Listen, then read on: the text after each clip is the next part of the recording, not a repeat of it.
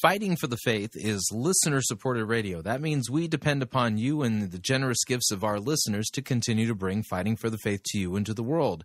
If you don't already partner with Fighting for the Faith, visit our website at fightingforthefaith.com and click on one of our friendly yellow buttons. One says Join Our Crew, the other says Donate. When you join our crew, you're signing up to automatically contribute $8.95 every month to the ongoing work and mission of Fighting for the Faith and Pirate Christian Radio. If you want to specify the amount, you click on the Donate button, or you can make your gift payable to Fighting for the Faith and then send it to Post Office Box 508, Fishers, Indiana, zip code 46038. And let me thank you for your support. We cannot do what we are doing here without it. And now, on to the program.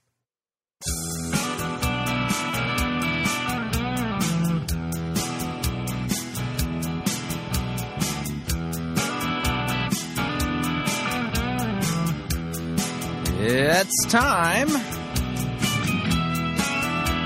another edition of Fighting for the Faith.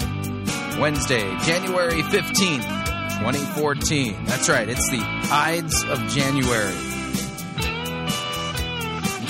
Does that count as Shakespearean humor? Probably not.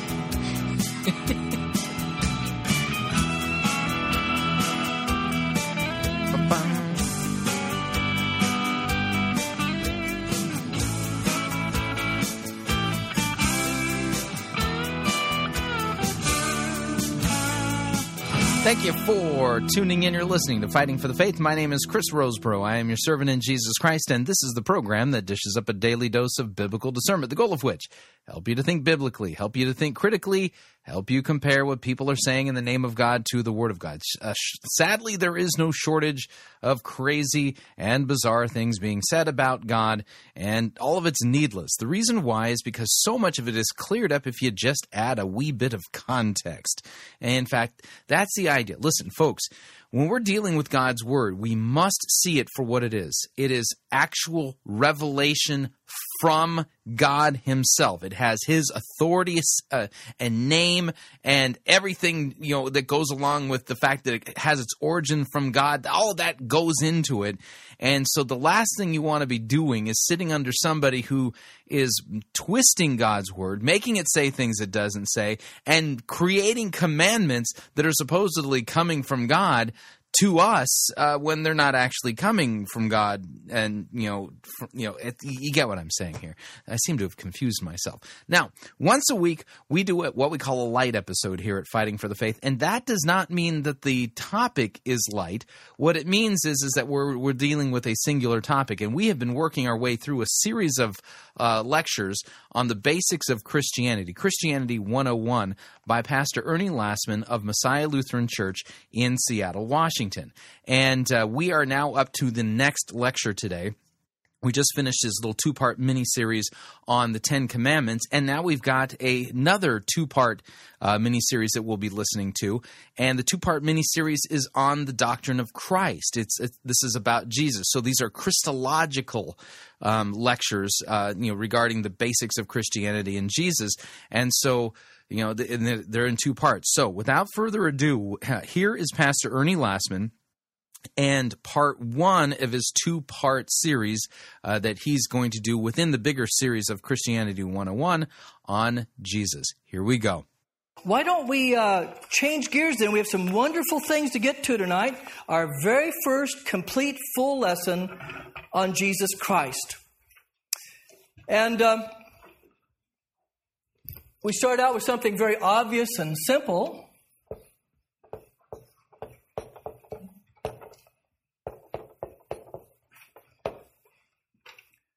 Christianity. Obviously, Christianity is about Christ. And what we're going to do tonight are two basic things. We're going to talk about who is this Jesus Christ. Well, that'll get a lot of arguments going. And we're going to look at the Bible and we'll see who is this Jesus Christ. And secondly, we're going to look at what He did in His life and death. Then next week, we'll have Jesus Christ Part 2, where we'll talk about His resurrection from the dead, His ascension into heaven, and His sitting at God's right hand and what all that means. But just tonight, who He is, what did He do in His life and death. Okay? So let's look at question number 1. Page 26. Because we want to know him, we now focus our attention directly on Jesus Christ. Why is he called Jesus? You might want to circle that, underline it, or highlight it. Now, maybe that's a slam dunk for you, easy. But I know as a child, you know how children are always coming up with questions. What would you say if your child asked you, why is he called Jesus? As I sometimes jokingly say, why didn't they name him Bob or Fred or even some other biblical name like Moses or Aaron? Why was he named Jesus? Because you might remember, Mary and Joseph did not name their baby. God named their baby through an angel. So our very first question is, okay, why Jesus? Okay, that's what we'll look at. So in our text again, Matthew 1:21, this is the angel Gabriel talking to Joseph. Thou shalt call his name Jesus, for he shall save his people from their sins. Now, would you circle the little word for after the word Jesus? Now, you know, sometimes the word for can also be translated because. Okay? Thou shalt call his name Jesus. Why? Because he shall save his people from their sins. Now, you got a hint there, right? But now you need to know a little bit about the name Jesus. Okay? Jesus. Jesus is the New Testament name. And what language, for those who already know or been with us, what language was the New Testament written in? Greek.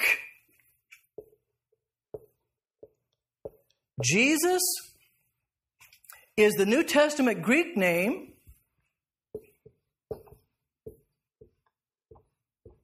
for the Old Testament name, which is in Hebrew, Joshua. Jesus and Joshua are the same name. Jesus is the Greek version of the Hebrew name Joshua. Now we're getting real close to the explanation. The word Joshua means Yahweh saves. So, this child is going to be called Jesus because this is the way God will save people from their sins. Now, for those who have been with us, this is all in fulfillment, as we'll see, of the seed of the woman in Genesis 3:15. Right? God will save all humanity in this one human being called Jesus. In other words, this man Jesus will literally live up to the meaning of his name. You know, sometimes moms and dads go through baby books, you know, looking for a name that fits or something. Generally speaking, might be exceptions. You know, it doesn't take long to forget the meaning of that name. And number two, most other people don't know the meaning of the name, probably. And we don't want to hear this, but they probably don't care either. But in the Bible days, names spoke volumes. The name of someone told you something about that person, where they were born, what they were like or something. And so in Jesus' day, names were far, far, far more important. And so that's why he's given this name, because this will be the man God will use to save people. As we see in our next Bible passage, Acts 4:12. This is the great apostle Peter speaking after Pentecost. He says, there is salvation. And remember, salvation always means from sin, death, the devil, and damnation. Sin, death, the devil, and damnation. There is salvation in no one else. He's talking about Jesus. For there's no other what? There's no other name than Jesus under heaven, given among the human race by which we must be saved. And then the last one under number 1 is John 4:42, where it says, we know that this is indeed the Savior of what? The world. Not just the Savior of the Jews. Savior of the world. Now, let's do this real quick, especially those who have been with me. But remember, Abraham, Isaac, and Jacob were given 3 promises. Many descendants. They'd have their own land. And from those descendants and on that land would come the Savior of The whole world. All nations. Okay, so our first simple point is, from this we learn, he's called Jesus because he's the Savior, the only Savior of all mankind, because his name means Yahweh or God saves. Okay, any question on the name Jesus then? That's why he's named Jesus and not Bob or some other name. Well, the next one's kind of interesting too. Why is Jesus called Christ? Would you highlight the word Christ? And then, after the word Christ, with your pen or pencil or whatever, write the word Messiah. M-E-S-S-I-A-H. Well, that's the name of this church, isn't it? Okay, now what we're going to learn here, and we'll look at the Bible passage. Christ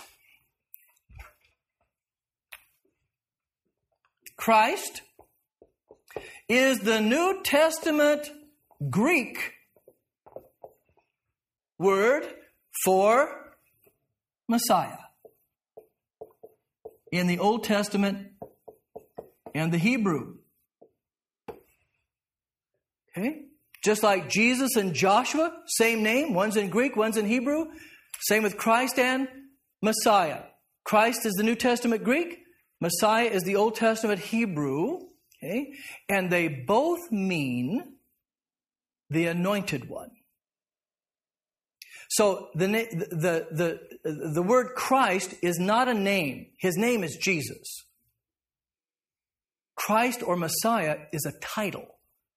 So when we say Jesus Christ, we're saying Jesus, the anointed one. Now I'm going to give you more information in a minute, but let me just fast forward. By anointed one, it means the equivalent of Jesus, the appointed one or chosen one. Appointed or chosen or anointed one for what? To be the Savior of the world. Anointed, appointed, chosen by whom? God. So Jesus Christ is Jesus, the chosen one, to be the Savior of the world, the anointed one, the appointed one. Okay, so it's a title. Now, what's interesting, I throw in these things, no extra charge. It's just, this is what his name looks like, or the title, not name, his title, in Greek. That's pronounced Christus. Okay? And what I want to show you here, you see that little thing right there? What does it look like in English? Looks like an X, doesn't it? Okay, you ready? Here it comes. You ever see this around the time of the holidays? Are you with me? They really didn't take Christ out of Christmas, did they? That X is not an X. That came in the 16th century with Christians, and we all write in shorthand, right? Christians would often write in shorthand in the 16th century and put, that's called a chi in Greek. Well, it got passed down, and secularists, non-religious people, just thought it was a X. So they really didn't take Christ out of Christmas. And the reason I always say this, not only because it's interesting, but next Christmas, when you see an Xmas, you can witness to Christ now. You can say something. You know why? You know what that X is? You can tell them. And that they didn't take Christ out of Christmas. Okay, well, let's look at a passage here that help you out here a little bit. Now, I've got to move on. I'm watching the clock already. Acts 10:38 says, God anointed Jesus of Nazareth, the Holy Spirit, and with power. Would you highlight the word anointed? Now, I know you can't see the word Christ there, but here you see the word Christus. This is his name. For anointed, this is what the word looks like in Greek. And you see the same thing here, right? Kreo. So this is the verb form. This is the verb form of the noun Christ. He is the anointed one. And this took place, by the way, if you want to write this down, this took place at his baptism. Remember when, if you were with me so far, the baptism of Jesus is the beginning of his public ministry. And who came down on him in the form of a dove at his baptism? The Holy Spirit. Okay. So if you're used to the idea of installing somebody into an office, like the president, vice president, or we do have pastors too and things like that, Jesus was publicly installed as his office, as the Messiah, the Christ, the Savior of the world, at his baptism. Yeah, that's what that means. Now, let me give you a little hint here, and then we've got to move on, so I'm watching the time. There's a historical background on this in the Old Testament. because they often anointed or installed certain officials in the Old Testament. And you can write this down: prophets, priests, and kings. Prophets, priests, and kings were all anointed, okay, into their office.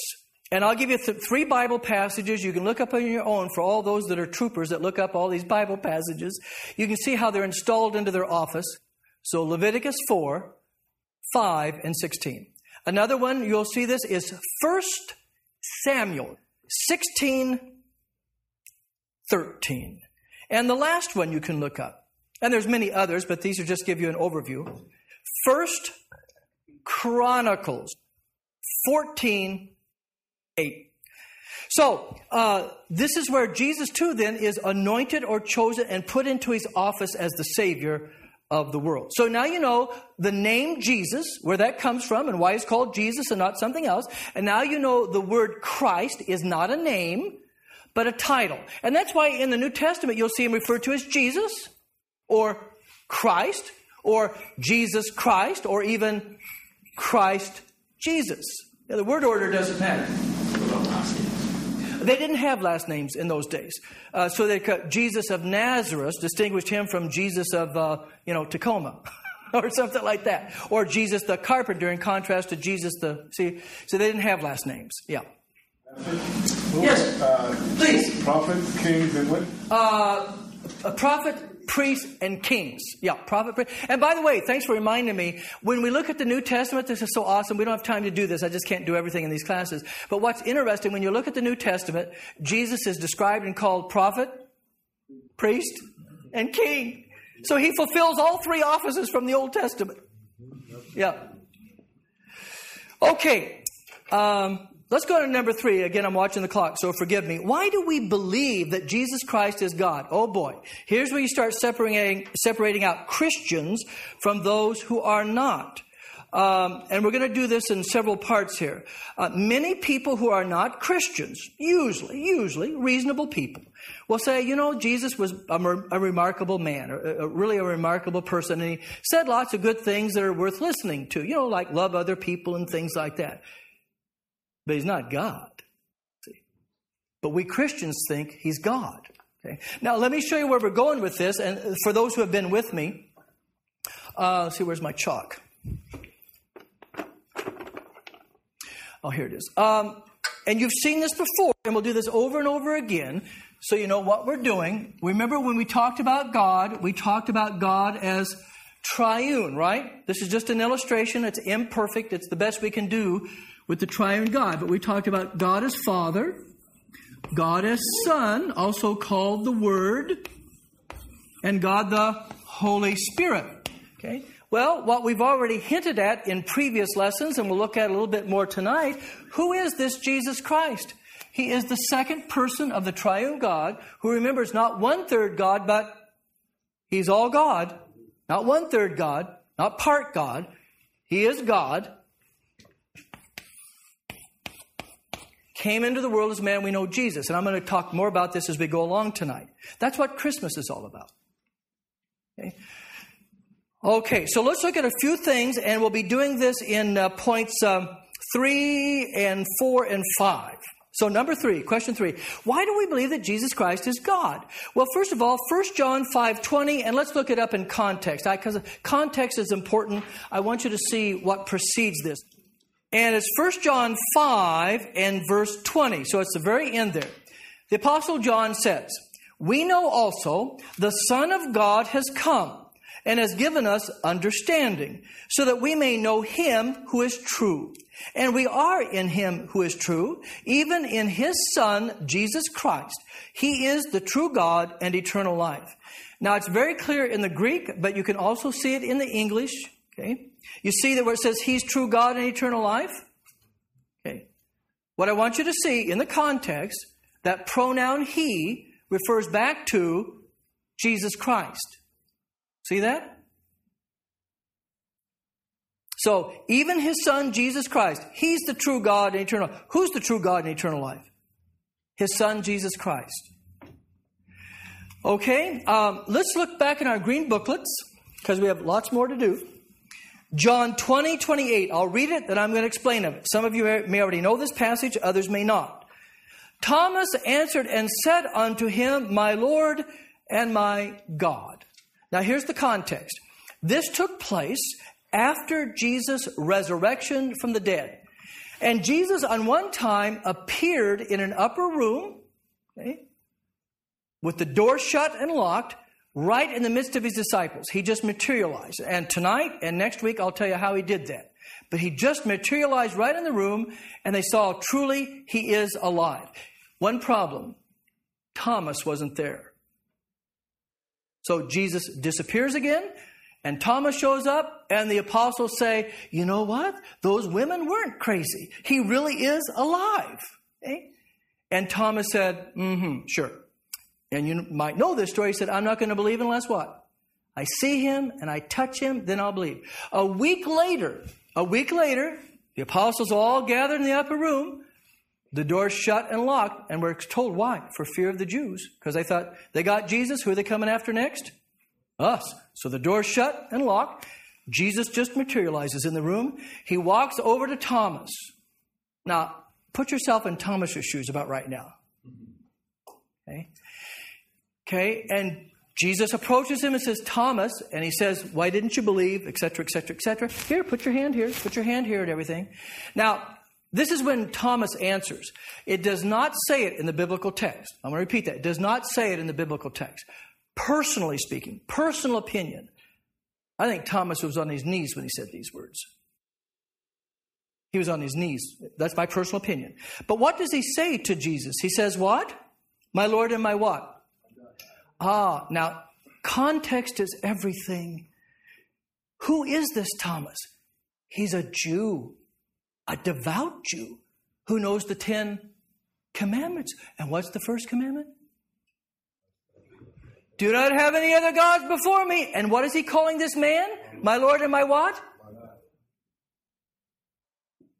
See? So here's a good Jew, and he's not going to call this man God unless he has reason to believe that he's God in human form. Are you with me? Yeah, this is not some pagan or mystery. This is a good Jewish boy who knew the 10 commandments. He's calling this man God, my Lord and my God, he says to him. Okay, let's look up the next one. It's in your green book, but I want to look it up in the context. So would you look up the Gospel of John? Not 1 John, that's way at the back. The Gospel of John, which is Matthew, Mark, Luke, and John. In the beginning was the Word, and the Word was with God, and the Word was God. He was with God in the beginning. Now, that's not going to make any sense to you at all. If you'll all look up here just for a minute, please. We're back to the Trinity. It's like you read that and you go, say what? You know? Okay, now look up here and watch this, though. In the beginning was the Word, right? And the Word was with God, and the Word was God. That's the mystery of the Trinity, right? Now go to verse 14. Verse 14. The Word became what? Flesh and dwelt among us. That's what we see here. The Word who was with God and the Word who is God became a human being, one of us, and dwelt among us for 33 years. Okay, let's go. Again, I want to show you the context. Would you look up the Romans passage, Romans 9. And we'll start at verse 4, do 4 and 5. So Romans 9, 4 and 5. Theirs, he's talking about Israel, you see that the Jews, theirs is the adoption as sons. In other words, they were the chosen people. Theirs is the divine glory. Theirs is the covenants, meaning with Abraham, Isaac, Jacob, and Moses, okay? Receiving of the law, that's Moses, 10 commandments, the temple worship, and the what? The promises. Theirs are the patriarchs, Abraham, Isaac, etc., etc. And from there is traced the human ancestry of Christ, who is... You get that? So he has a human ancestry. Remember, because we said the seed of the woman would come down to one tribe, the tribe of Judah, and one family in the tribe of Judah, King David. That's his human ancestry. But he's not only has a human ancestry, but he is God. And of course, he got his human ancestry from his mother. We'll talk about the virgin birth momentarily. Now, from this we learn, we believe that Jesus Christ is God. But I'm not done, because I want to give you some more passages, then we'll move on to number 4. So where it says, from this we learn, would you write down these Bible passages? We'll do them quickly, because this teaching that Jesus is God is not in some just few isolated passages. It's all over the place. So here's the passages. John 5:18. The next one is Philippians. You can abbreviate it Phil if you want. Philippians 2:6. And then we're going to have 2 in Colossians. Colossians, that'd be C-O-L, 1:19 and 2:9. Well, let's look these up very quickly. Again, see what this says about Jesus being God, and then we'll have more to say in point 4. John 5:18. And we'll start at 16, put a little context. So, 5:16. So, because Jesus was doing these things on the Sabbath, the Jews persecuted him. Verse 17. Jesus said to them, my Father's always at his work to this very day. I too am working. I don't know if you understand that, and it's not my main point here, but we'll make it anyway. What he's saying is, whatever the Father does, I do. Yes, please. Then Jesus himself said to Philip, if I remember correctly, if you see me, you see the Father, I and the Father are one. What's the matter with you, Philip? Aren't you getting this yet? Yeah, that's exactly right. Yeah. Well, there's many passages we can look at. I just select some, but you're absolutely right. So then, verse 18 is sort of the punchline. Here's the punchline. For this reason, the Jews tried all the harder to kill him. Why? Not only was he breaking the Sabbath, he was even calling God his own Father, making himself equal. Now, Thomas called Jesus my Lord and my God because he believed Jesus was God in human form. Somebody explain to me then why the Jews here wanted to kill Jesus because he was making himself equal to God. I mean, I gave you the answer earlier. Because Jesus was breaking the first commandment, and obviously they didn't believe that Jesus was God in human form. You see, that's why they have the different responses. Thomas believed Jesus was God in human form, therefore he could call Jesus God without breaking the first commandment. The unbelieving Jews did not believe Jesus was God in human form, and therefore that meant he was breaking the first commandment, and according to Jewish law, he was committing blasphemy, and according to Jewish law, he should be stoned to death. So you see, the first commandment all comes down, is Jesus God in human form or not? Yeah. Okay. All right. Here's the other ones. Philippians, let's read 5. Philippians 2, 5, and 6. Your attitude should be the same as Christ Jesus, who being in very nature what? God. Did not consider equality with God something to be grasped. And I'll explain that to you later. I promise. I just want you to see right now it says Jesus Christ was in very nature God. Okay, let's go to the Colossians one where we have 2 passages. What do we read in Colossians 1:19? We read, for God was pleased to have all his fullness dwell in Jesus. All the fullness of God to dwell in Jesus. And go over to chapter 2, we'll see something very similar. Paul doesn't say it once but twice. 2:9, Colossians 2:9.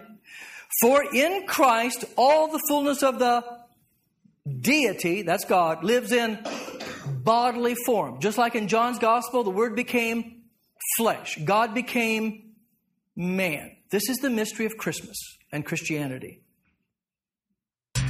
All right, we're going to pause right there and pay some bills. If you'd like to email me regarding anything you've heard on this edition or any previous editions of Fighting for the Faith, you can do so. My email address is talkback@fightingforthefaith.com, or you can subscribe on Facebook, facebook.com/Pirate Christian, or follow me on Twitter, my name there, @Pirate Christian.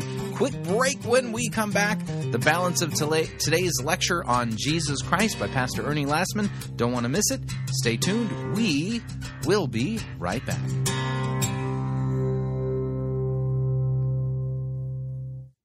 If you think God is a black woman named Papa, then you need to get out of the shack and read your Bible. You're listening to Fighting for the Faith.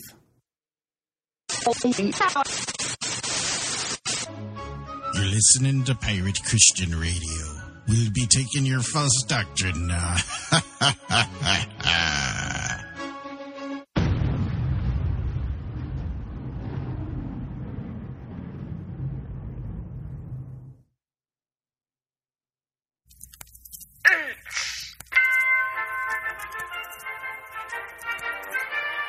Holidays Birdcage Theater presents Church Day Soleil.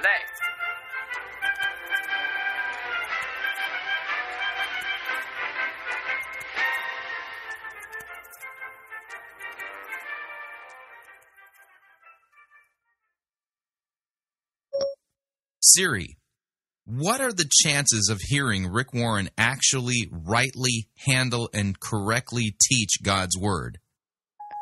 That will take some serious number crunching in order to figure out. I'm not a cray supercomputer. I'm just an iPhone. Are you sure you want me to calculate that? Yes, I'd like you to try to calculate that. Okay, I'll give it my best shot. Calculating. Calculating. Calculating. Ouch, my processor chip hurts. Calculating. Calculating.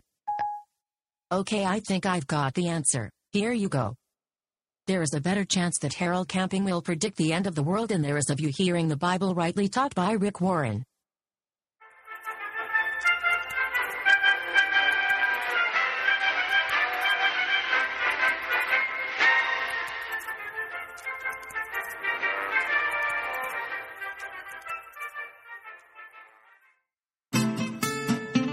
Don't pay more for travel than you need to. Hi, Chris Roseborough here to tell you about Pirate Christian Radio's featured advertiser, Cheap-O Air. Cheap-O Air is a leading provider of airline tickets, hotel rooms, and rental cars. Cheap-O Air has extensive partnerships with the top travel brands in the world. Now, whether you need to travel for business or for pleasure, Cheap-O Air can help you save money. And if you visit our website, piratechristianradio.com/cheap, we have a promo code that will save you an additional $10 off of Cheap-O Air's already low prices.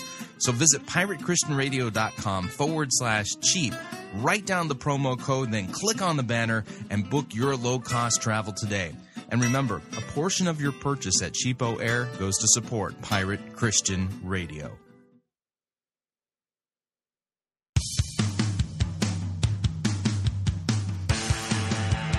Bum, bum, bum, bum, bum, bum. No, no, no, no, no, no. All right, we're back.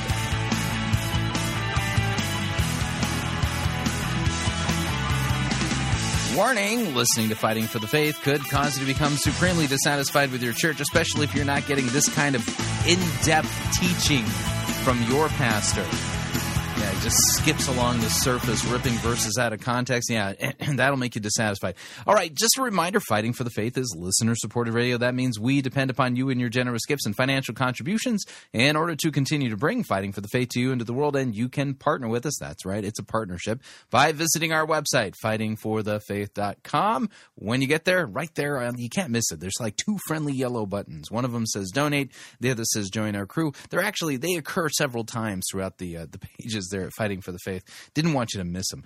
But when you click on the Join Our Crew button, you're signing up to automatically contribute $8.95 every month. That's it, just $8.95 every month to the ongoing work and mission of Fighting for the Faith and Pirate Christian Radio. And it is a great way to support us. And, of course, if you'd like to specify the amount that you would like to contribute, you could do so by clicking on the Donate button, or you can make your gift payable to Fighting for the Faith and then send it to Post Office Box 508, Fishers, Indiana, zip code 46038. And let me thank you for your support. We cannot do what we are doing here without it. Okay, here is the balance of today's lecture on Jesus Christ, part 1 by Pastor Ernie Lassman. Here we go.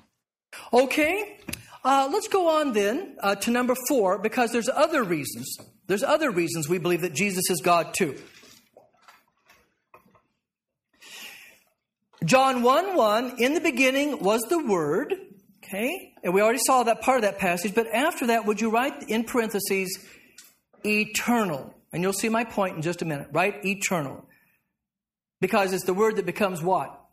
Flesh. Hebrews 13:8, that's the next Bible passage, says Jesus Christ, the same yesterday, today, and forever. And after that, would you put in parentheses, if you can fit it in there, unchanging. Unchanging. Matthew 28:20, and we'll come back to this passage several times in the future. This is Jesus after his resurrection, and before he ascends into heaven and sits at the right hand of God the Father, which we'll explain next week. He says to them, Lo, I am, and you might want to highlight, with you always, even to the end of the world. And that is, if you can squeeze it in there, either write omnipresent or present everywhere. Either way you want to do it, omnipresent or present everywhere. John 21:17, this is Peter speaking. And Peter says to Jesus, Lord, thou knowest, you might want to highlight, all things. And if you want the big fancy word, you can write omniscient or all-knowing. All-knowing. And then the last one with the letter A, it's Matthew 28:18. Again, right before his ascension into heaven, you can highlight the word power. All power is given unto me, where? In heaven. And by the way, in heaven means the dwelling of God everywhere. And where? On earth. So you can put all powerful or omnipotent, omnipotent. Now, what I want you to do, and you'll see the point there, what is this all about? What we just saw there is Jesus is given certain qualities that only God has. Therefore, if Jesus has the qualities of God, who is he? He's God. And so what you can do with those passages that have, the A's like this, that's what you had, put a little bracket and put qualities of God. Qualities of God. In other words, he's not only called God, but he has certain qualities that only God has. For example, he knows everything. Well, who alone knows everything? Only God knows everything. Okay, now we'll do something else with number 4 as well. Let's go to the ones you can see they're labeled B. First one is John 1:3. All things were made by him. You might want to highlight made by him, and then in parentheses put creator. Creator. Hebrews 1:3. He upholds, might want to highlight the word upholds. He upholds the universe by his word of power. And you can put in parentheses something like preservation. In other words, God created the world and he preserves it. And now we're told Jesus created the world and preserves it. Top of the next page, Matthew 9:6. This is Jesus speaking. The Son of Man, that's Jesus, has power on earth to highlight forgive sins, and maybe in parentheses put in the word forgiveness. And of course, who alone can forgive sins? Only God. But Jesus forgives sins, therefore he must be God. And finally, John 5:27. This is Jesus speaking. The Father has given him authority to execute judgment. People say God will judge the world on the judgment day. That's true. But Jesus will judge the world on judgment day. Because Jesus is God in human form. And there's lots of passages that say that. So those last passages, you kind of have to divide it up a little bit from the bottom. Kind of do on your bottom page, down here, and then go up to your next page up here. And what you want to write down in those brackets are the works of God. In other words, certain things are told of Jesus that he does that only God can do. So thus far, we've made 3 points about Jesus being God. He's called God. He has certain qualities or attributes or characteristics that only God has. And number 3, what we just looked at is he does certain works and activities that only God does. Okay, so that's what you see. From this we learn, the scriptures tell us that Jesus Christ has the qualities of God, and B, performs the works of God. Now, number 5 is the punchline. If this is all true, what do the scriptures tell all people to do? John 5:23, and this is Jesus speaking, all men, and notice the word all, not just Jews, not just Christians, all people should honor the Son, and we just circle or highlight the little words even as they honor the Father. Now, did you get that? He says, what kind of honor are you to give Jesus Christ? The same kind of honor you give to God that's first commandment again, isn't it? If this is not true, we're breaking the most important commandment of all, aren't we? But if it is true, then the only way we can keep the first commandment is by having a relationship with Jesus Christ, who's God in human form. Now, let's write down to emphasize this, to show you that this is so important. Because God does not share his honor and glory. That's what I'm going to show you. 2 passages in Isaiah. There'll be 2 of them. Isaiah 42:8. So chapter 42, verse 8. And something very similar. Chapter 48, verse 11. So 42:8. And what do we read? This is God, of course, speaking to the prophet Isaiah. I am the Lord. That is my name. And what does he say? I will not give my glory to another. And yet what does Jesus say? You got to honor me just like you do the Father. Well, if that's not true, right? Because he says he won't share his honor and glory with anybody else. Okay? That's the same thing. Let's just see it's done again in chapter 48, verse 11. Something very similar, just repeats itself to make the point. For my own sake I do this. How can I let myself be defamed? I will not yield my glory to another. Well, you already know the concept, don't you? We looked at 42 and 48, but it's all about, isn't that what the first commandment's all about? Have no other gods before me? It means he didn't want to share his glory with anyone or anything. But Jesus says, you are to honor me as you honor the Father, because I am God in human form. To honor me is to honor the Father. To honor me is to honor God. Now look at in our green booklet again. Let's go back to our green booklet. Philippians 2, 10, 11. It's right in your green booklet. At the name of Jesus, every knee should what? Wow. Now, if you make sure you get this. To bow before Jesus is a sign of worship. We're to worship Jesus. Well, it's the first commandment again, isn't it? Have no other gods before me. We are to bow before Jesus, and every tongue confess that Jesus Christ is what? Lord. Now, I'm going to give you a real quick lesson here, and I hope it's meaningful to you because we can't do a lot with it tonight. It'd be too much work. But you know the name Yahweh in the Old Testament, right? Yeah. Did you ever notice the name Yahweh doesn't show up in the New Testament? Yeah, it doesn't show up in the New Testament. And there's a real simple reason for that. It actually does show up, and you just don't know it. Okay? When it says Jesus Christ is Lord, it's meaning Jesus Christ is Yahweh. And here's how it happened. You had the name Yahweh, which is the personal name of God of Israel in the Old Testament. God's the generic name, Elohim.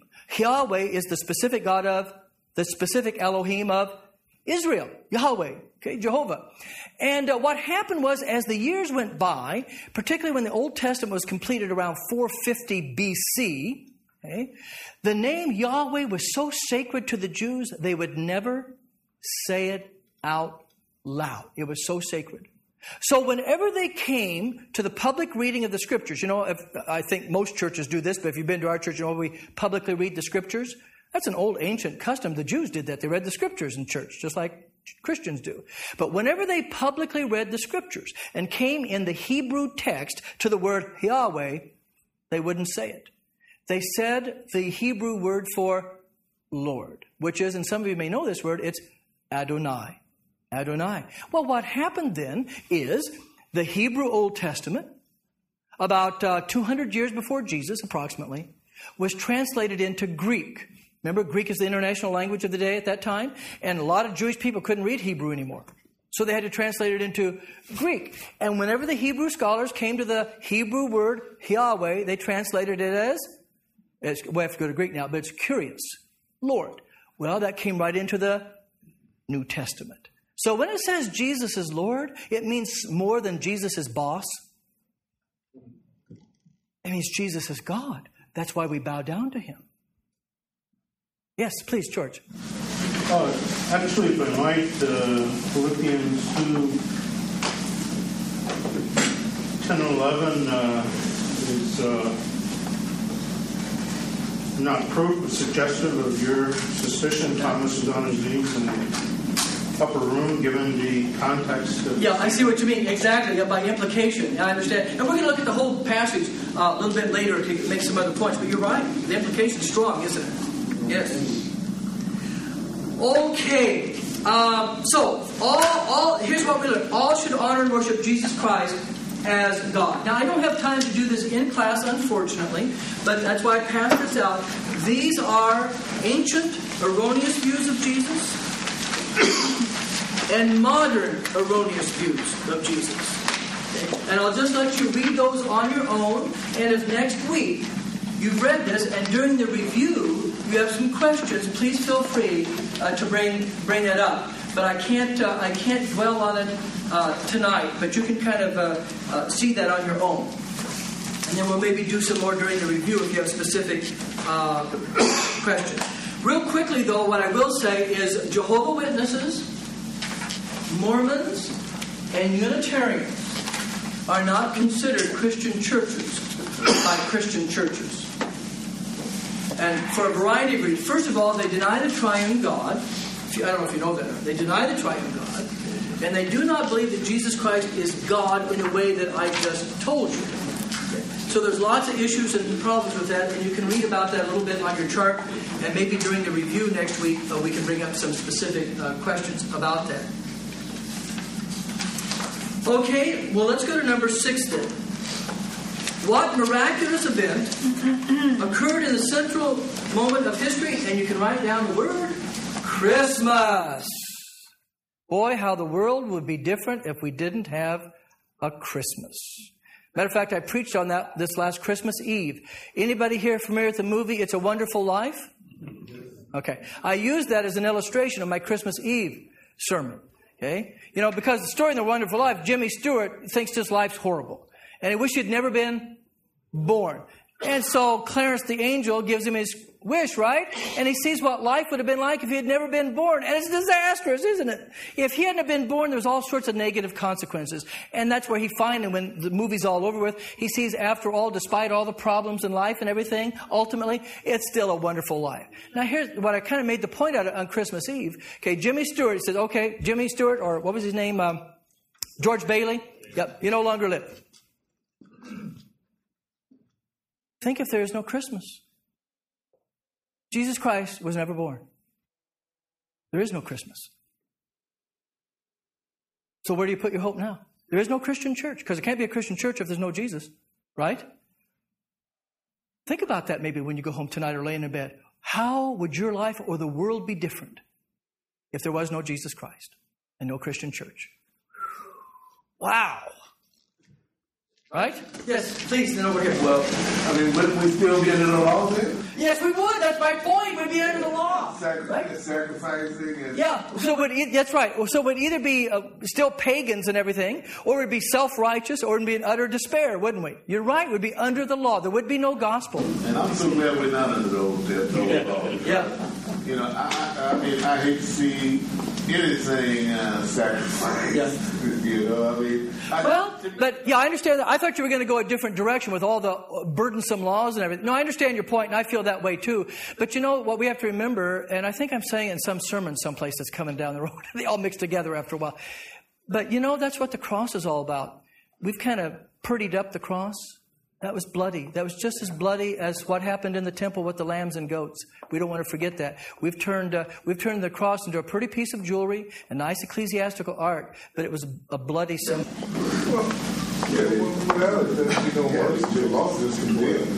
That's right. That's kind of what Steve's point too is. No, exactly. See, for example, that's my point. If there is no Jesus Christ and no Christian church, what is the meaning of life? Yeah, exactly. Right there. What year would it be? Yeah. And now you're facing death. Where do you put your hope? What's going to happen in death? You know, I mean, do you see? I mean, I know some people would have certain answers, but you understand my point, how profoundly different life would be if there was no Jesus Christ and no Christian church. Where do you stand on Christ? You know, but I say this to say that there are actually pastors and ministers and other clergy who actually believe in the triune God. Yep. That actually teach people not to honor Christmas. You know, you need to have the true meaning. You need to have that whole picture of what Christmas really is, sure. Purpose and everything. Yeah. But to suggest that folk don't celebrate. No, to me, my position, I would believe, would be probably mainline Christianity to avoid extremes. On the one hand, we don't want to celebrate Christmas as Christians without Jesus. Right. On the other hand, we don't want to go to the extreme like some radicals and say, no, you can't have Christmas. Right. Yeah. So it's an in-between that we can celebrate Christmas as long as we know the difference between secular celebration and spiritual and what the real meaning is. Right. Yeah. You bet. Purpose. That's the purpose of it. Yeah. Symbolic. Yeah. And then I got to move on. Steve. When I read the Bible about Christmas, it doesn't make it clear it's before December. Oh yeah, no, that's what I say. Yeah, that's not in the Bible. December 25th is not in the Bible. No. Yeah. So it's Christian freedom. Yeah. That's what I say. But it is freedom. Yeah. It's just like the Yeah. Well, it's just like some people like Jehovah's Witnesses say, well, you can't celebrate your birthday. Well, who says? Yeah. See, so there's certain Christian freedom here that a lot of Christian folks don't know about. We have a lot of freedom. Yeah. Okay. So let's go to number 6 then, Christmas. We talked about, and here we get into a wonderful thing that you either believe it or you don't, because there's no way you're going to prove it. The virgin birth. Luke 1:35. This is the angel Gabriel speaking to Mary, the mother of Jesus. The Holy Spirit will come upon you, and the power of the Most High will overshadow you. Therefore, the child to be born will be holy, the Son of God. And let's do Matthew 1:20 because they go together. In Luke, it's the angel speaking to Mary. In Matthew, it's the same angel appearing in a dream to Joseph. An angel of the Lord appeared to him in a dream saying, Joseph, son of David, do not fear to take Mary, your wife. Let me pause there. The reason he was afraid is he was engaged to Mary, and she's found out to be what? He knew he wasn't the father. He never heard of a virgin birth before this. So we're told in the text, he was going to cancel the wedding plans and do it and try not to embarrass her and everything. And so the angel up here says, no, that's not what happened, Joseph. Don't be afraid to take Mary your wife. Something wonderful has happened. She's conceived in her. What is conceived in her is of the Holy Spirit. Now, it's fruitless to ask, how did that happen? We don't know. We don't know. Pardon me? It's the power of God. That's right, but we don't know the mechanism. We just know it's a fact. We just know it's a fact. So then Jesus received his human nature from Mary, his mother. Joseph was his stepfather. And like I said, you either believe this or you don't. This is a miracle, but it's said twice in the Bible, and all Christians believe it, and it's been an Orthodox teaching all throughout the centuries. It's never been historically denied except by perhaps more liberal Christians who don't want to believe all the Bible. So this is the virgin conception. By the way, let me say a couple of things here about Mary, because I don't have any other place to do this.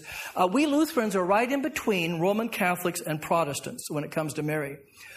We don't adore Mary the way the Roman Catholic Church does. And we can get into semantics and all those things about praying to Mary and things like that. We don't pray to Mary. We don't worship Mary. We don't adore Mary. On the other hand, in contrast to Protestants, we don't ignore her either. How often do you hear Protestants talking about Mary? Not very often, if we're going to be honest. Okay, but Lutherans are right in between, because we do honor Mary, because that's what she says.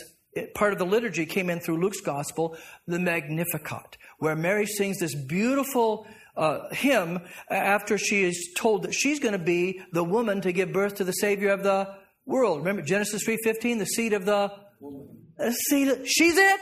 She's the seed of the, we'll have the seed of the woman. And so Mary says there, from now on, all generations will call me blessed. Yeah. And so we do honor Mary as the mother of our Lord Jesus, and rightly so. But we don't worship her, pray to her, or adore her. Please. I just want to add when you mentioned that we don't worship or the way the Catholic do Mary.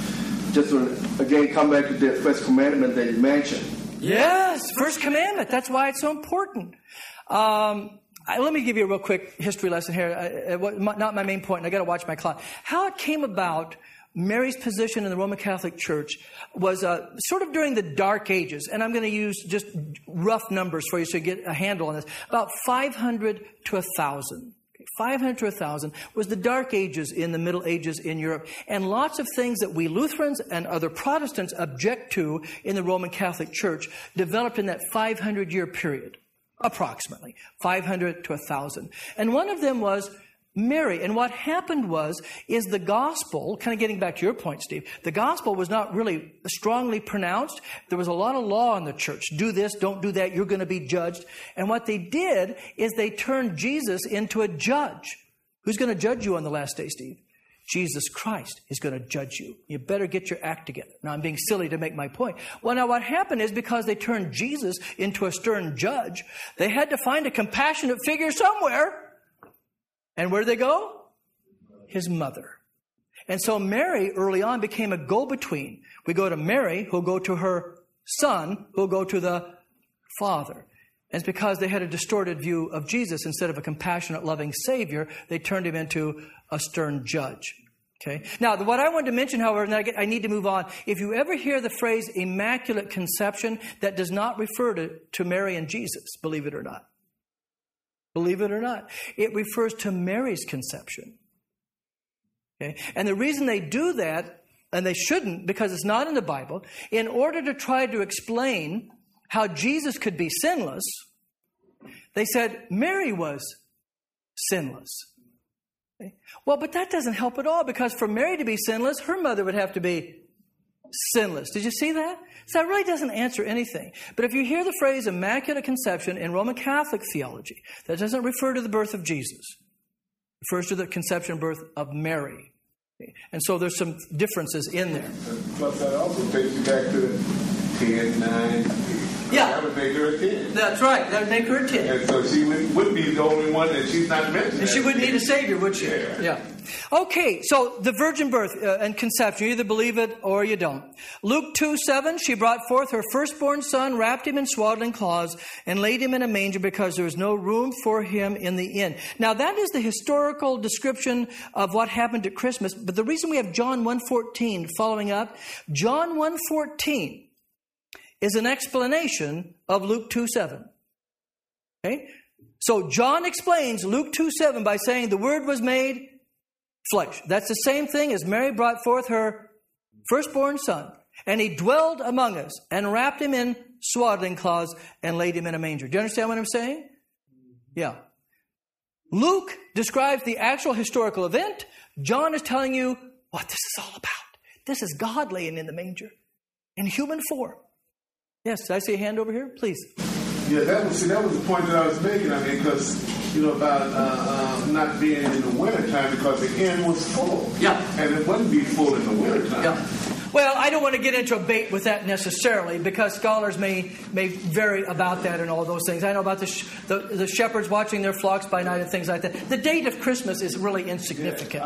That's what I see, because I tried to, I'm a searching. I never could come up why they made it in December. Well, it's a long. I can't do it now because it takes too much time away from what I want to do. But I'd be able to do that one-on-one privately if you'd like. Okay. But it was a historical development and it had a long history. Yes. The sin part, the sinless, and the women part. Of Mary, now you're talking yes. about? Yeah. Mm-hmm. Is it because the original sin actually entered through Adam, not Eve? Yeah, that's a good question. We did talk about original sin, which you'll hear more. Adam is always given the blame for bringing sin in the world, not Eve. However, Eve was also implicated and part of it, and so she also had original sin, as Adam did, even though Adam is blamed for it. So I'm not sure if I'm answering your question. Are you saying, let me put it this way, original sin is propagated both by the male and the female, not just one. Both propagate original sin. Yes, yeah. But the sin actually go to the through the man Adam. Therefore, Jesus need to be born through. No, because we would say that Mary had original sin too. Mary had original sin, and she had actual sin. So what explains here's what you need to focus on: the sinlessness of Jesus is not to be found in Mary. The sinlessness of Jesus is to be found in how he was conceived in Mary by the Holy Spirit. That's the source of his sinlessness, not the nature of Mary, but the Holy Spirit conceiving him. Does that help a little bit? Yeah. Otherwise, we'd have to deny that Mary had original sin, and she had original sin, as we all do. Yes, please. Where in the Bible does it talk about Mary being blessed, or It's in Luke's Gospel, chapter 1, I believe it is. Yeah, the Magnificat. Luke chapter 1. So wonderful. And it's even made it into the... for example, if you were to come to a Wednesday night Vesper service, we chant the Magnificat. We did it last night. And it's from Mary. Yeah, from this day forward, all generations will call me blessed. Steve, then we need to move on. Pastor Lassman, why they say that Adam brought sin in the world because God came to him and he really initiated it. Yeah, well, it's what we said. Adam was the head. Yeah. The buck stopped with Adam. And he was standing right next to Eve when she was doing all this. Yeah. Because God came to him and he's the one that initiated the lie. Yes, that's right. Okay, so the Word was made flesh and dwelt among us. That's this chart right here. This is what happened at Christmas. And before he became a full man, he was a little baby, laying in a manger, and that was our God, laying in a manger. That's what Christmas is all about. Okay, so from this we learn Christ, true God, was conceived by the power of the Holy Spirit in the womb of the Virgin Mary as a true man. He was born of the Virgin Mary as a true man, but without sin. Jesus Christ is a real man. He has a human body and a soul. He ate, drank, slept. The Bible calls him the man, Christ Jesus. 1 Timothy 2:5. Now, number 7 is very important. Why? Why did God do this?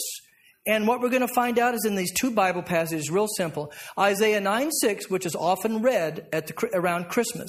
Unto us a child is born, unto us a son is given. And I want you to circle or highlight the two prepositions or pronouns, us. Why did he do this? For us.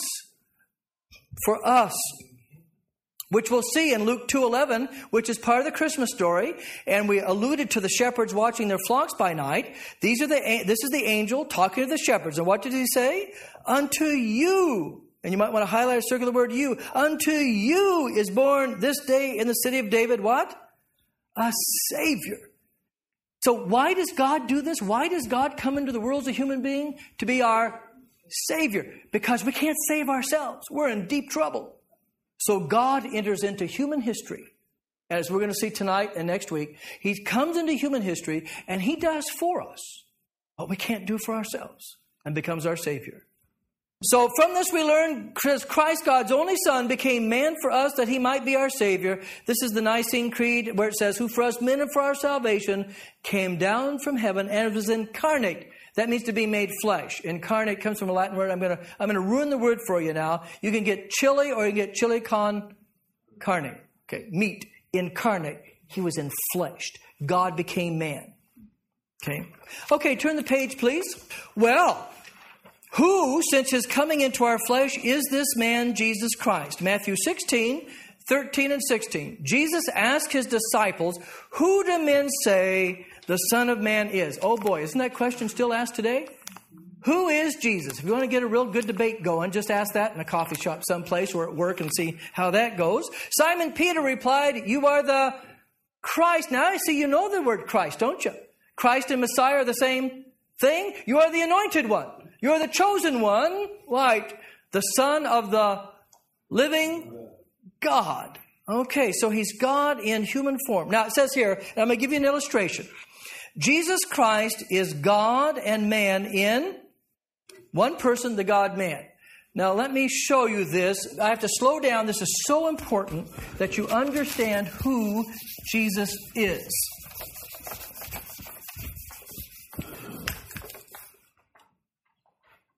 Now watch, the language is very important. There is only one person called Jesus. There aren't two Jesuses. There's only one person called Jesus. But this is where he's different. He has two natures.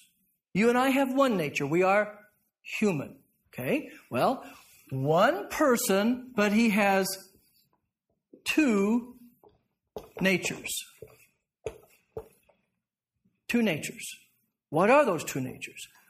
He is human, which is a slam dunk. We know that, right? He's human. And here comes the controversial part. He's also divine or God. Okay. Now let me explain this a little bit to you because there's been a lot of false teachings on this point about how these two natures relate to the one person. And there's two heresies, false teachings we want to stay away from. One false teaching is to blend the two natures together, to blend the divine and the human together. Let me give you an illustration of what it doesn't mean. Let's pretend that let me use white and black paint. Let's pretend the black paint pertains to his divine nature. Okay? And the white paint pertains to his human nature. Okay? Now, this has nothing to do with sin or anything like this. The black is the divine nature, white is the human nature. Okay? This would be a wrong understanding of the person of Jesus. We mix the black paint and the white paint together, and what color do we get? That's not what we're talking about. We're not mixing the divine and human natures together so that we get a hybrid. That would not be scriptural. The divine nature is always the divine nature, and the human nature is always the human nature. Now, one simple reason for those who have been with me, God can't change, right?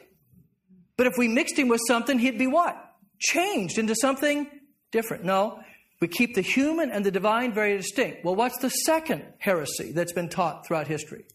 Well, the second heresy, in contrast to mixing the two natures together, the second heresy keeps the two natures together, but not in a meaningful way. It'd be like two boards glued together. Okay. Well, what's wrong with that? Well, with two boards glued together, there's no communion between the two natures, is there? Okay. Whereas here's the real picture. There is a communication between the divine and the human in the one person, Jesus. Let's pretend this is the human nature of Jesus, and this is the divine nature of Jesus. Rather than just being like two boards put together that have nothing to do with each other. Now watch why I do this. The divine nature permeates the human nature. You understand by permeates? Okay. But permeates the human nature in such a way that the human and the divine are still what? Distinct. Okay. Now, let me give you an illustration of this. And then we'll do a couple other things. This is Jesus. You didn't recognize him. I want you to pretend with me on what I've already told you. This orange plastic casing is the human nature of Jesus, meaning his physical and his soul, just like any normal human being, except for sin. Then I want you to pretend with me that the electricity would represent his divine nature. Okay? And I'm going to be using this illustration tonight and later tonight and next week too, so you're going to hear it several times. The moment Jesus was conceived in the womb of the Virgin Mary, that little fetus, you want to call it that. The moment he's conceived in the womb of the Virgin Mary, from that split second, he's God and man in one person. Okay? Then he's born and he grows up and everything. Okay, now this is what we're going to watch. He's walking around with the disciples, right? And he looks like just what? An ordinary man, right? He has to eat and sleep. He gets hungry, so forth and so on. Later on, they're going to crucify him. Oh, but every once in a while, he does something a little bit different, doesn't he? Raises the dead. Walks on water, right?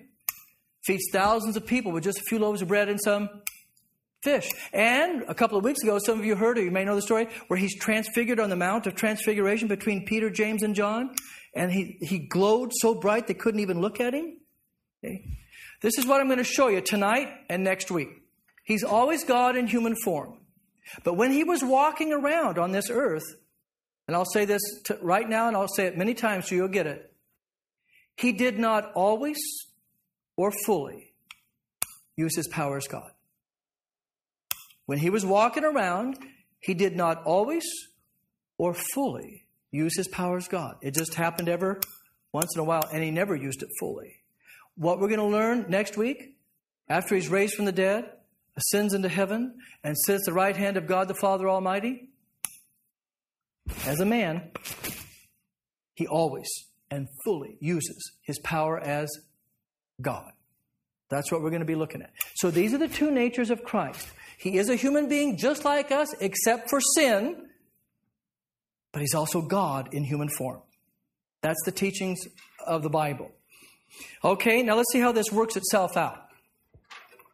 The Gospels record the life of Christ, his childhood, ministry of miracles of love and mercy. 33 years of joyful obedience to Heavenly Father. That's a good educated guess, by the way. How do we know that? Well, we're told specifically in Luke's Gospel that Jesus was around 30 when he started his ministry. Well, that's a starting point for us, isn't it? And then when you put together Matthew, Mark, Luke, and John, the whole story, Okay? Most scholars believe, there's some exceptions, most scholars believe he had about a 3-year ministry. So if he started around 30, that means he was crucified around 33. 33 years of joyful obedience to his heavenly Father. How, would you highlight this? How does the perfect life of Christ profit us? Jesus had no sin. That's very important. How could he be our Savior if he had sin? He had to be sinless. Now, there's 2 things that I'm going to teach you tonight with the rest of the time I have tonight. Jesus did 2 things for you. The first thing we're going to talk about right now is he did what you have not been able to do. Keep the 10 commandments the way you're supposed to. You haven't kept the 10 commandments the way you're supposed to, nor have I, nor has anybody. Jesus did. And here's the good news. He did it for you as your substitute. And when you believe in him, you get credit for what he did. So let's look up a couple of passages that show this. First of all, after question 9, would you simply write down these passages? And I'm not going to look it up just to save time. I'm just a little bit behind time. So write them down, and you can look them up on your own, or we'll do it again next week. Hebrews 4:15. Hebrews 4:15, that's New Testament, says he didn't have any sin at all. And also, 2 Corinthians, COR 5:21 will also tell you he had no sin. So Jesus Christ had no sin. Now, let's get to the Bible passage we do have there under number 9. Galatians, this is the Apostle Paul writing to a group of churches which today would be in central Turkey. It's called Galatia because that was the name of the Roman province. Okay, it says, when the time had fully come, oh my goodness, for those who have been with me, does that sound like it goes all the way back to Genesis 3:15 and the seed of the woman and the promises given throughout the Old Testament? The Savior's coming, the Savior's coming, the Savior's... Christmas is when the fullness of time had come. When he was supposed to be born, right? God sent forth his Son, up here. God sent forth his Son, born of a woman. There's Mary. Now watch this. Born under the law. Now what does that mean? To be born under the law meant as a human being, God expected this man, Jesus, to do what he expects of you and me, and that is to keep his law. His law. The difference is he did it. Okay? He was born under the law to what? Redeem those. To save those who were also under the law, right? Okay. Why did he do that? So that we might receive what? Or as adoption as sons. And here it means males and female. So you and I, if we believe in Jesus, we get credit for his keeping the 10 commandments, and we become adopted as sons into the family of God. Now, Romans 5:19 really says it very clearly, doesn't it? This is Paul. By the obedience of one shall many be made righteous. Okay. Now, here's the idea of a substitute. Let me give you an illustration, then we'll read from this we learn. Let's pretend that we went to a Seahawks game. See Sean Alexander's coming back? Yeah. We went to a Seahawks game, and sometimes they have a contest at halftime, passing and kicking. Well, I'm going to embellish that just a little bit. I know this would never happen. Just play along with me. But let's say it's halftime, and you're going to participate in a halftime contest. And here's the deal, okay? If you can kick a field goal, they're going to give you $10,000 and a free trip to Disneyland for your whole family. Okay. Right? So you go down on the field and you're down there and you're going to get 3 tries. Okay, 3 tries. We'll see what they do. And they line it up, and then you start looking at the lines on the field. You realize this is a 60-yard field goal attempt. Okay.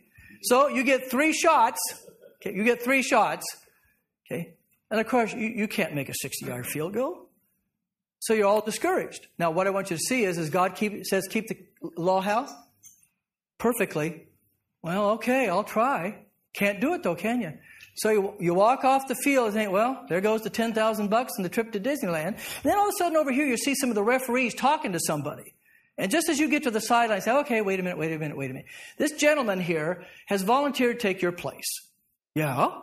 And we've agreed, if he can make this 60-yard field goal, we'll give you the $10,000 and you can go to Disneyland. Okay, all right. So they line up that 60-yarder, and this guy taking your place, and you can't believe it. Before it even gets over the goalpost, you know it's going over. And what are you doing? You're jumping up and down. Now, here's my point. That man was your substitute.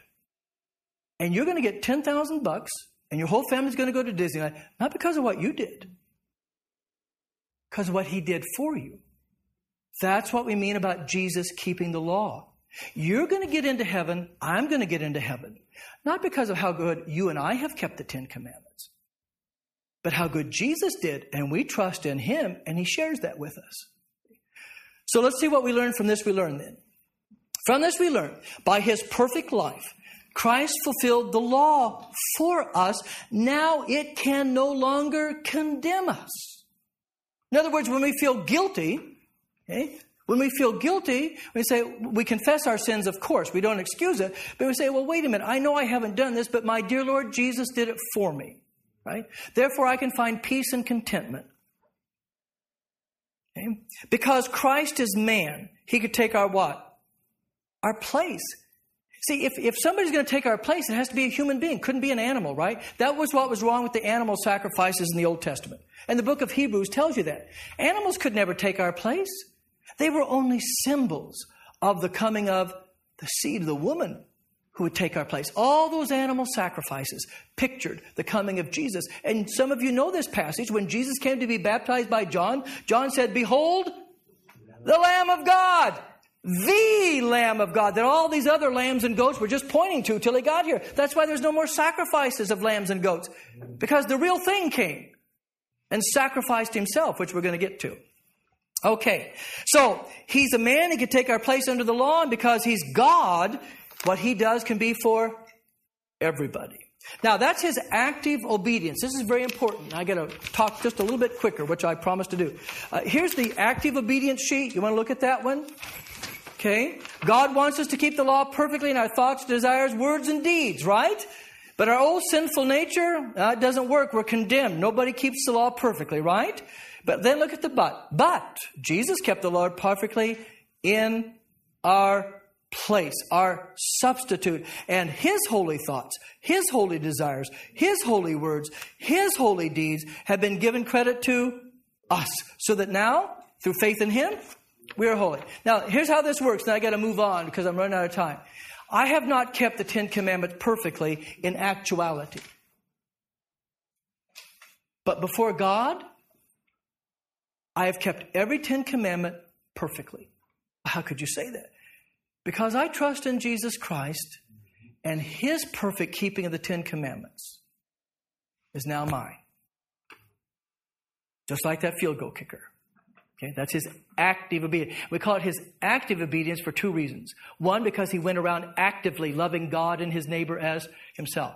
And secondly, we call it active into the next point now, in contrast to his passive obedience. Well, let's look at that number 10. During his life on earth, Jesus endured poverty, misunderstanding, hatred, and persecution. Finally, his enemies arrested him, innocently condemned him, and nailed him to a cross. As the Apostles' Creed puts it, he suffered under Pontius Pilate, was crucified, dead, and buried. How does Christ's suffering and death benefit us?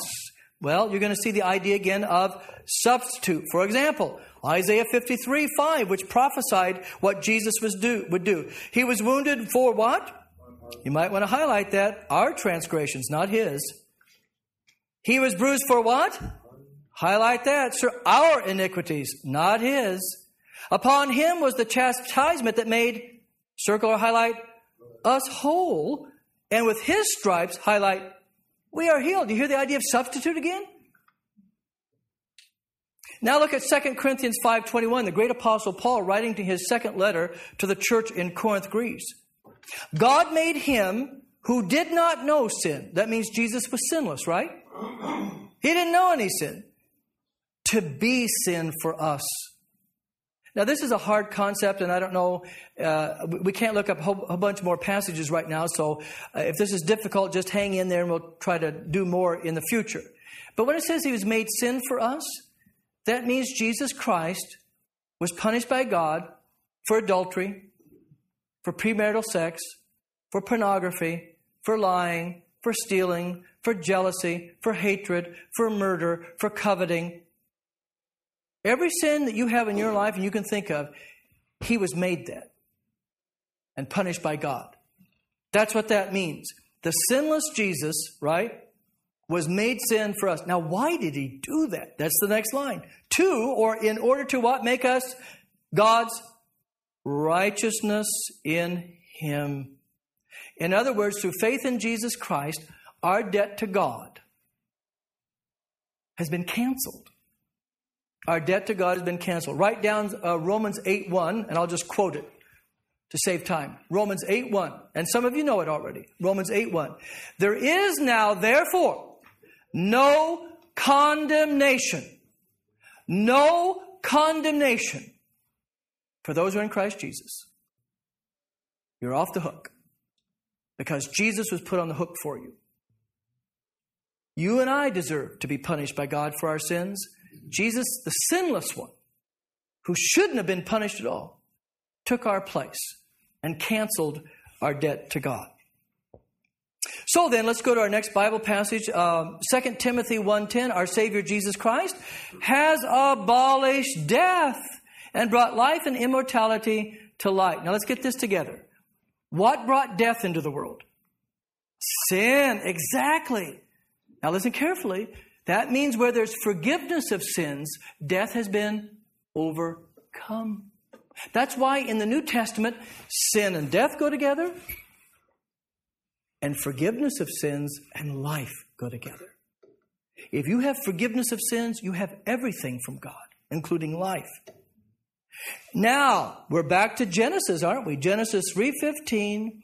He shall bruise the devil's head. We talked about that. And 1 John 3:8 explains that. The Son of God appeared for the very purpose of what? Yeah, or let me paraphrase it. Jesus came into the world to undo the horrible mess that began in the Garden of Eden. And he succeeded in doing that. Okay, now I want to show you a really awesome, neat passage. Couple of them. And we're doing fine for time here. But let's look up, would you write down John 18:1? Let's look it up together. And you'll start seeing some points I'll be making. Okay, here's Jesus. Okay, verse 1. When he had finished praying, Jesus left with his disciples and crossed the Kidron Valley. Let's pause here in case you don't know. What took place right before this is the Passover, and he gave the Lord's Supper. He instituted the Lord's Supper, the sacrament of the altar. We call it the Eucharist. Okay? And this is also going to be the night Judas betrays him. On the other side, there was an olive grove, and he and his disciples went into it. Now Judas, who betrayed him, knew the place, because Jesus had often met there with his disciples. So Judas came to the grove, guiding a detachment of soldiers and some officials from the chief priests and the Pharisees. They were carrying torches, lanterns, and weapons. So I want you to get that in your mind. It's dark, late at night. Most people are asleep. Here comes this mob with soldiers and weapons and lanterns, right? Jesus, now watch, knowing all that was going to happen to him. You understand what I'm saying, don't you? Went out and asked them, "Who is it you want?" "Jesus of Nazareth," they replied. "I am he," Jesus said. And Judas, the traitor, was standing there with him. When Jesus said, "I am he," they drew back and fell to the ground. You get that in your mind? Why did they fall to the ground?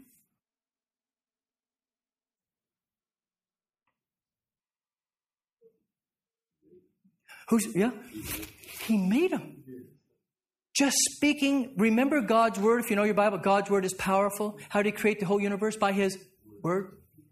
Jesus says, "I am he." Now, he didn't have to do this, but he exercised his power. Now, why would he do that? I'm going to show you. By the way, John's the only one that tells us this. Matthew, Mark, and Luke don't tell us this part.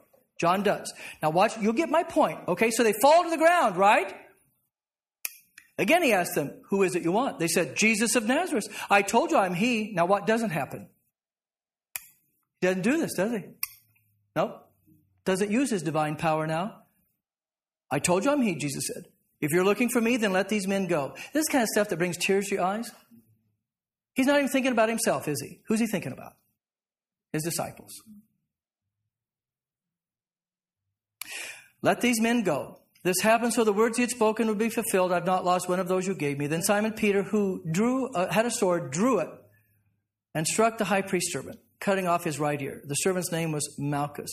Jesus commanded Peter, and I'm going to paraphrase for you. Peter, didn't you just see what I did? Why are you drawing your puny little sword?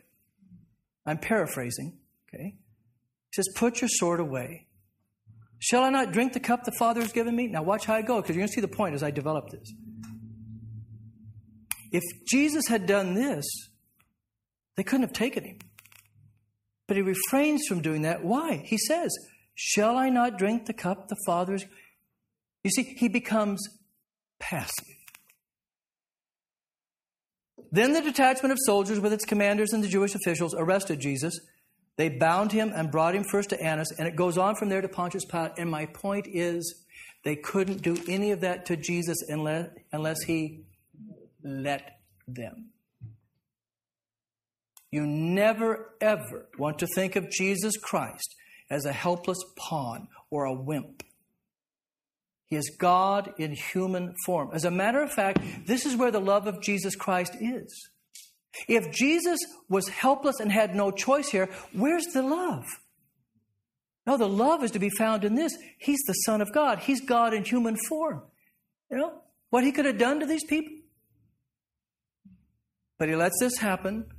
Why? Because the Father sent him to do this. So love for the Father and love for us, so that we might have a Savior. This is where the love of Jesus Christ is to be found. And think about later, we'll see this when they're spitting on him. You know? He had the very power of God, and he chose not to use it. As a matter of fact, I want to look up a lesson now, and then we'll go on to the next page in just a minute. Would you write this down? We'll look it up, and you'll see the point. Mark 15, 1 to 41. Very early in the morning, the chief priests, the elders, and the teachers of the law, and the whole Sanhedrin reached a decision. They bound Jesus, led him away, and handed him over to Pilate. Are you the king of the Jews? Asked Pilate. Yes, it is as you say, Jesus replied. The chief priests accused him of many things. So again, Pilate asked him, aren't you going to answer? See how many things they are accusing you of? But Jesus still made no reply, and Pilate was amazed. Now it was the custom at the feast to release a prisoner whom the people requested. A man called Barabbas was in prison with the insurrectionists who had committed murder in the uprising. The crowd came up and asked Pilate to do for them what he usually did. Verse 9, do you want me to release to you the king of the Jews? Asked Pilate. Knowing it was out of envy, the chief priest had handed Jesus over to him. But the chief priest stirred up the crowd to have Pilate release Barabbas instead. Verse 12, what shall I do then with the one you call king of the Jews? Pilate asked him. Crucify him, they shouted. Why? What crime has he committed? Asked Pilate. But they shouted all the louder, crucify him. Wanting to satisfy the crowd, Pilate released Barabbas to them. He had Jesus flogged and handed him over to be crucified. I'm going to pause real quickly here. Okay, see if you can get this. Some of you have heard me say this before. Ready? You and I are Barabbas. We're the guilty ones. Okay? And yet, just as Barabbas went free because Jesus took his place, we go free because Jesus took our place on the cross. Verse 16, the soldiers led Jesus away into the palace, that is the praetorium, and called together the whole company of soldiers. They put a purple robe on him and twisted together a crown of thorns and set it on him. And they began to call out to him, Hail, King of the Jews! Again and again they struck him on the head with a staff and spit on him. Falling on their knees, they paid homage to him. And when they had mocked him, they took off the purple robe and put his own clothes on him. Then they led him out to crucify him. Now, if you were Jesus, would you be thinking maybe about using your awesome power as God and say enough is enough? 21. A certain man from Cyrene, Simon, the father of Alexander and Rufus, was passing by on his way in from the country, and they forced him to carry the cross. They brought Jesus to the place called Golgotha, which means the place of the skull. Then they offered him wine mixed with myrrh, but he did not take it. Do you understand why? This was an ancient painkiller. No painkiller. Not going to take. He has to feel the full weight of our sin. And they crucified him, dividing up his clothes. They cast lots to see what each would get. It was the 3rd hour when they crucified him. That's 9 o'clock in the morning. The written notice of the charge against him, the King of the Jews.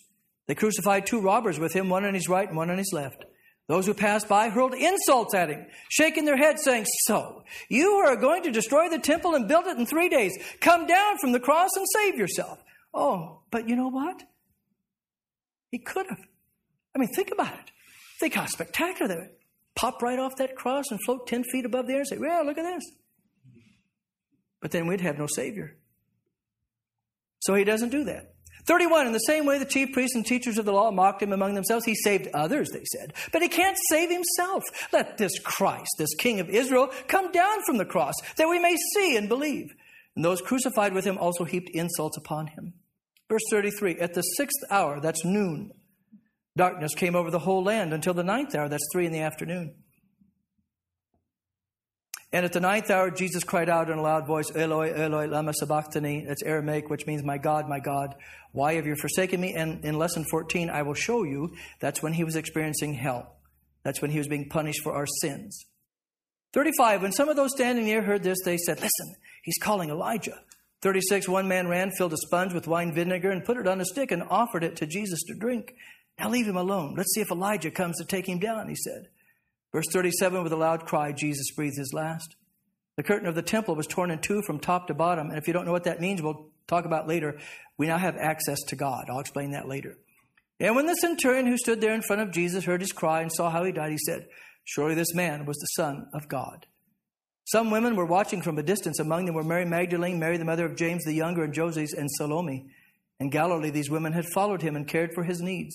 Many other women had come up with him to Jerusalem, were also there. Now, the main point of reading all that, I wanted you to hear that anew, remembering that he could have stopped at any time he wanted to. All he had to do was that. But he didn't. So that you and I would have a Savior. And that's the love of Jesus Christ. Okay, let's do From This We Learn, then we'll go to number 11 and start wrapping some things up. From this we learn, Christ suffered and died as our substitute, thereby saving us from sin, its guilt, its punishment, its slavery, death, which is now entrance to eternal life, which we'll talk about in lesson 14, and the devil, who can no longer successfully accuse us, and whose temptations we can resist, we'll see in lesson 8 and lesson 10, and overcome in the strength of faith. Because Christ is man, he could suffer and die for us. Because he's God, his blood, precious beyond all words, could fully redeem us. We don't have time to look at it tonight. We'll do it in future lessons. But it is biblically correct to say that God died for us. And that God shed his blood for us. I'll show you the exact passages in the future. Because who is Jesus?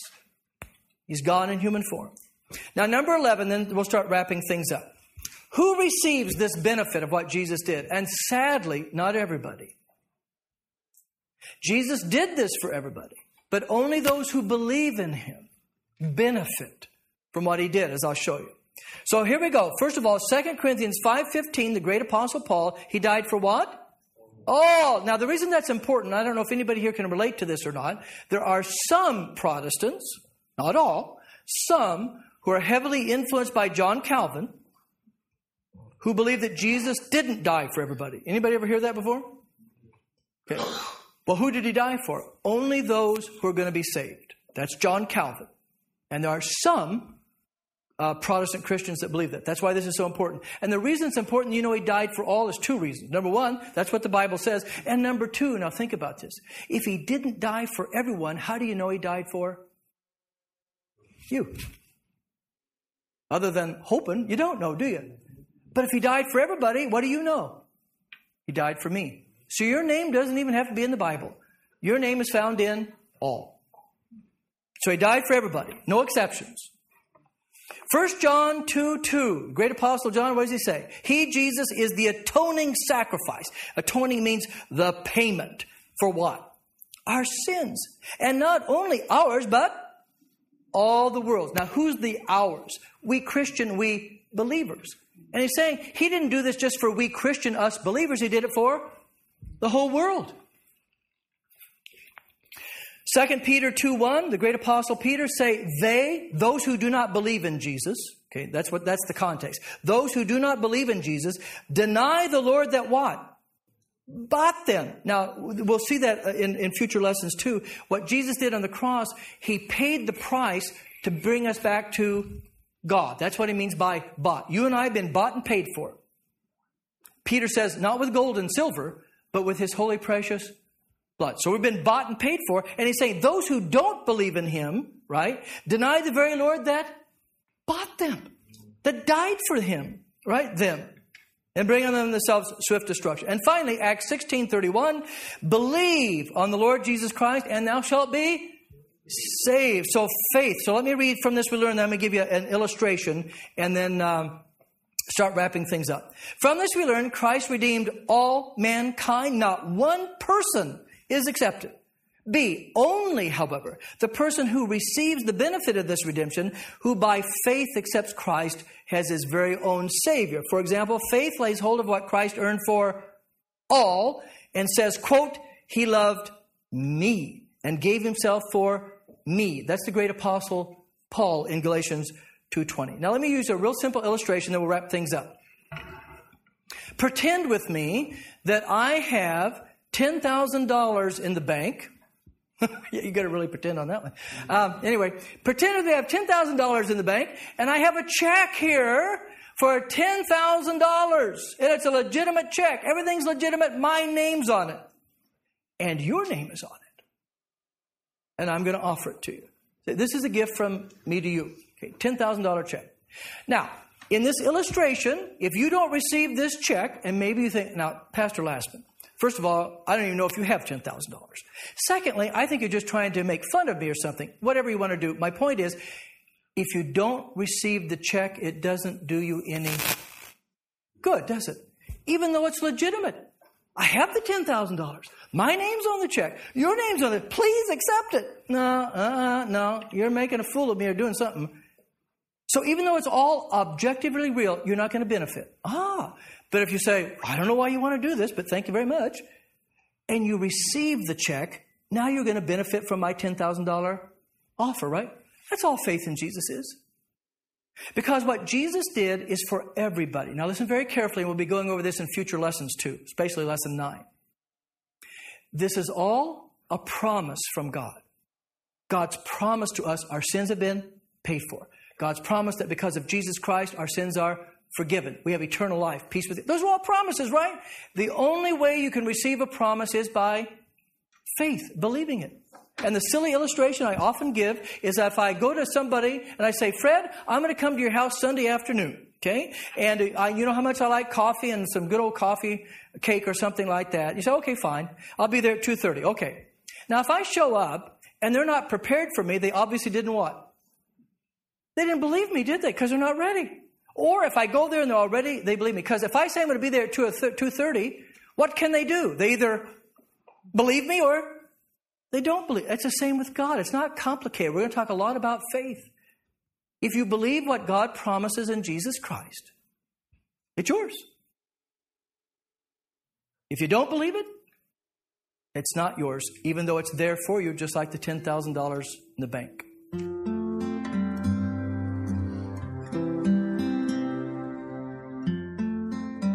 This concludes our lesson for this week. I encourage you to fill out your workbook, your review, on page 29.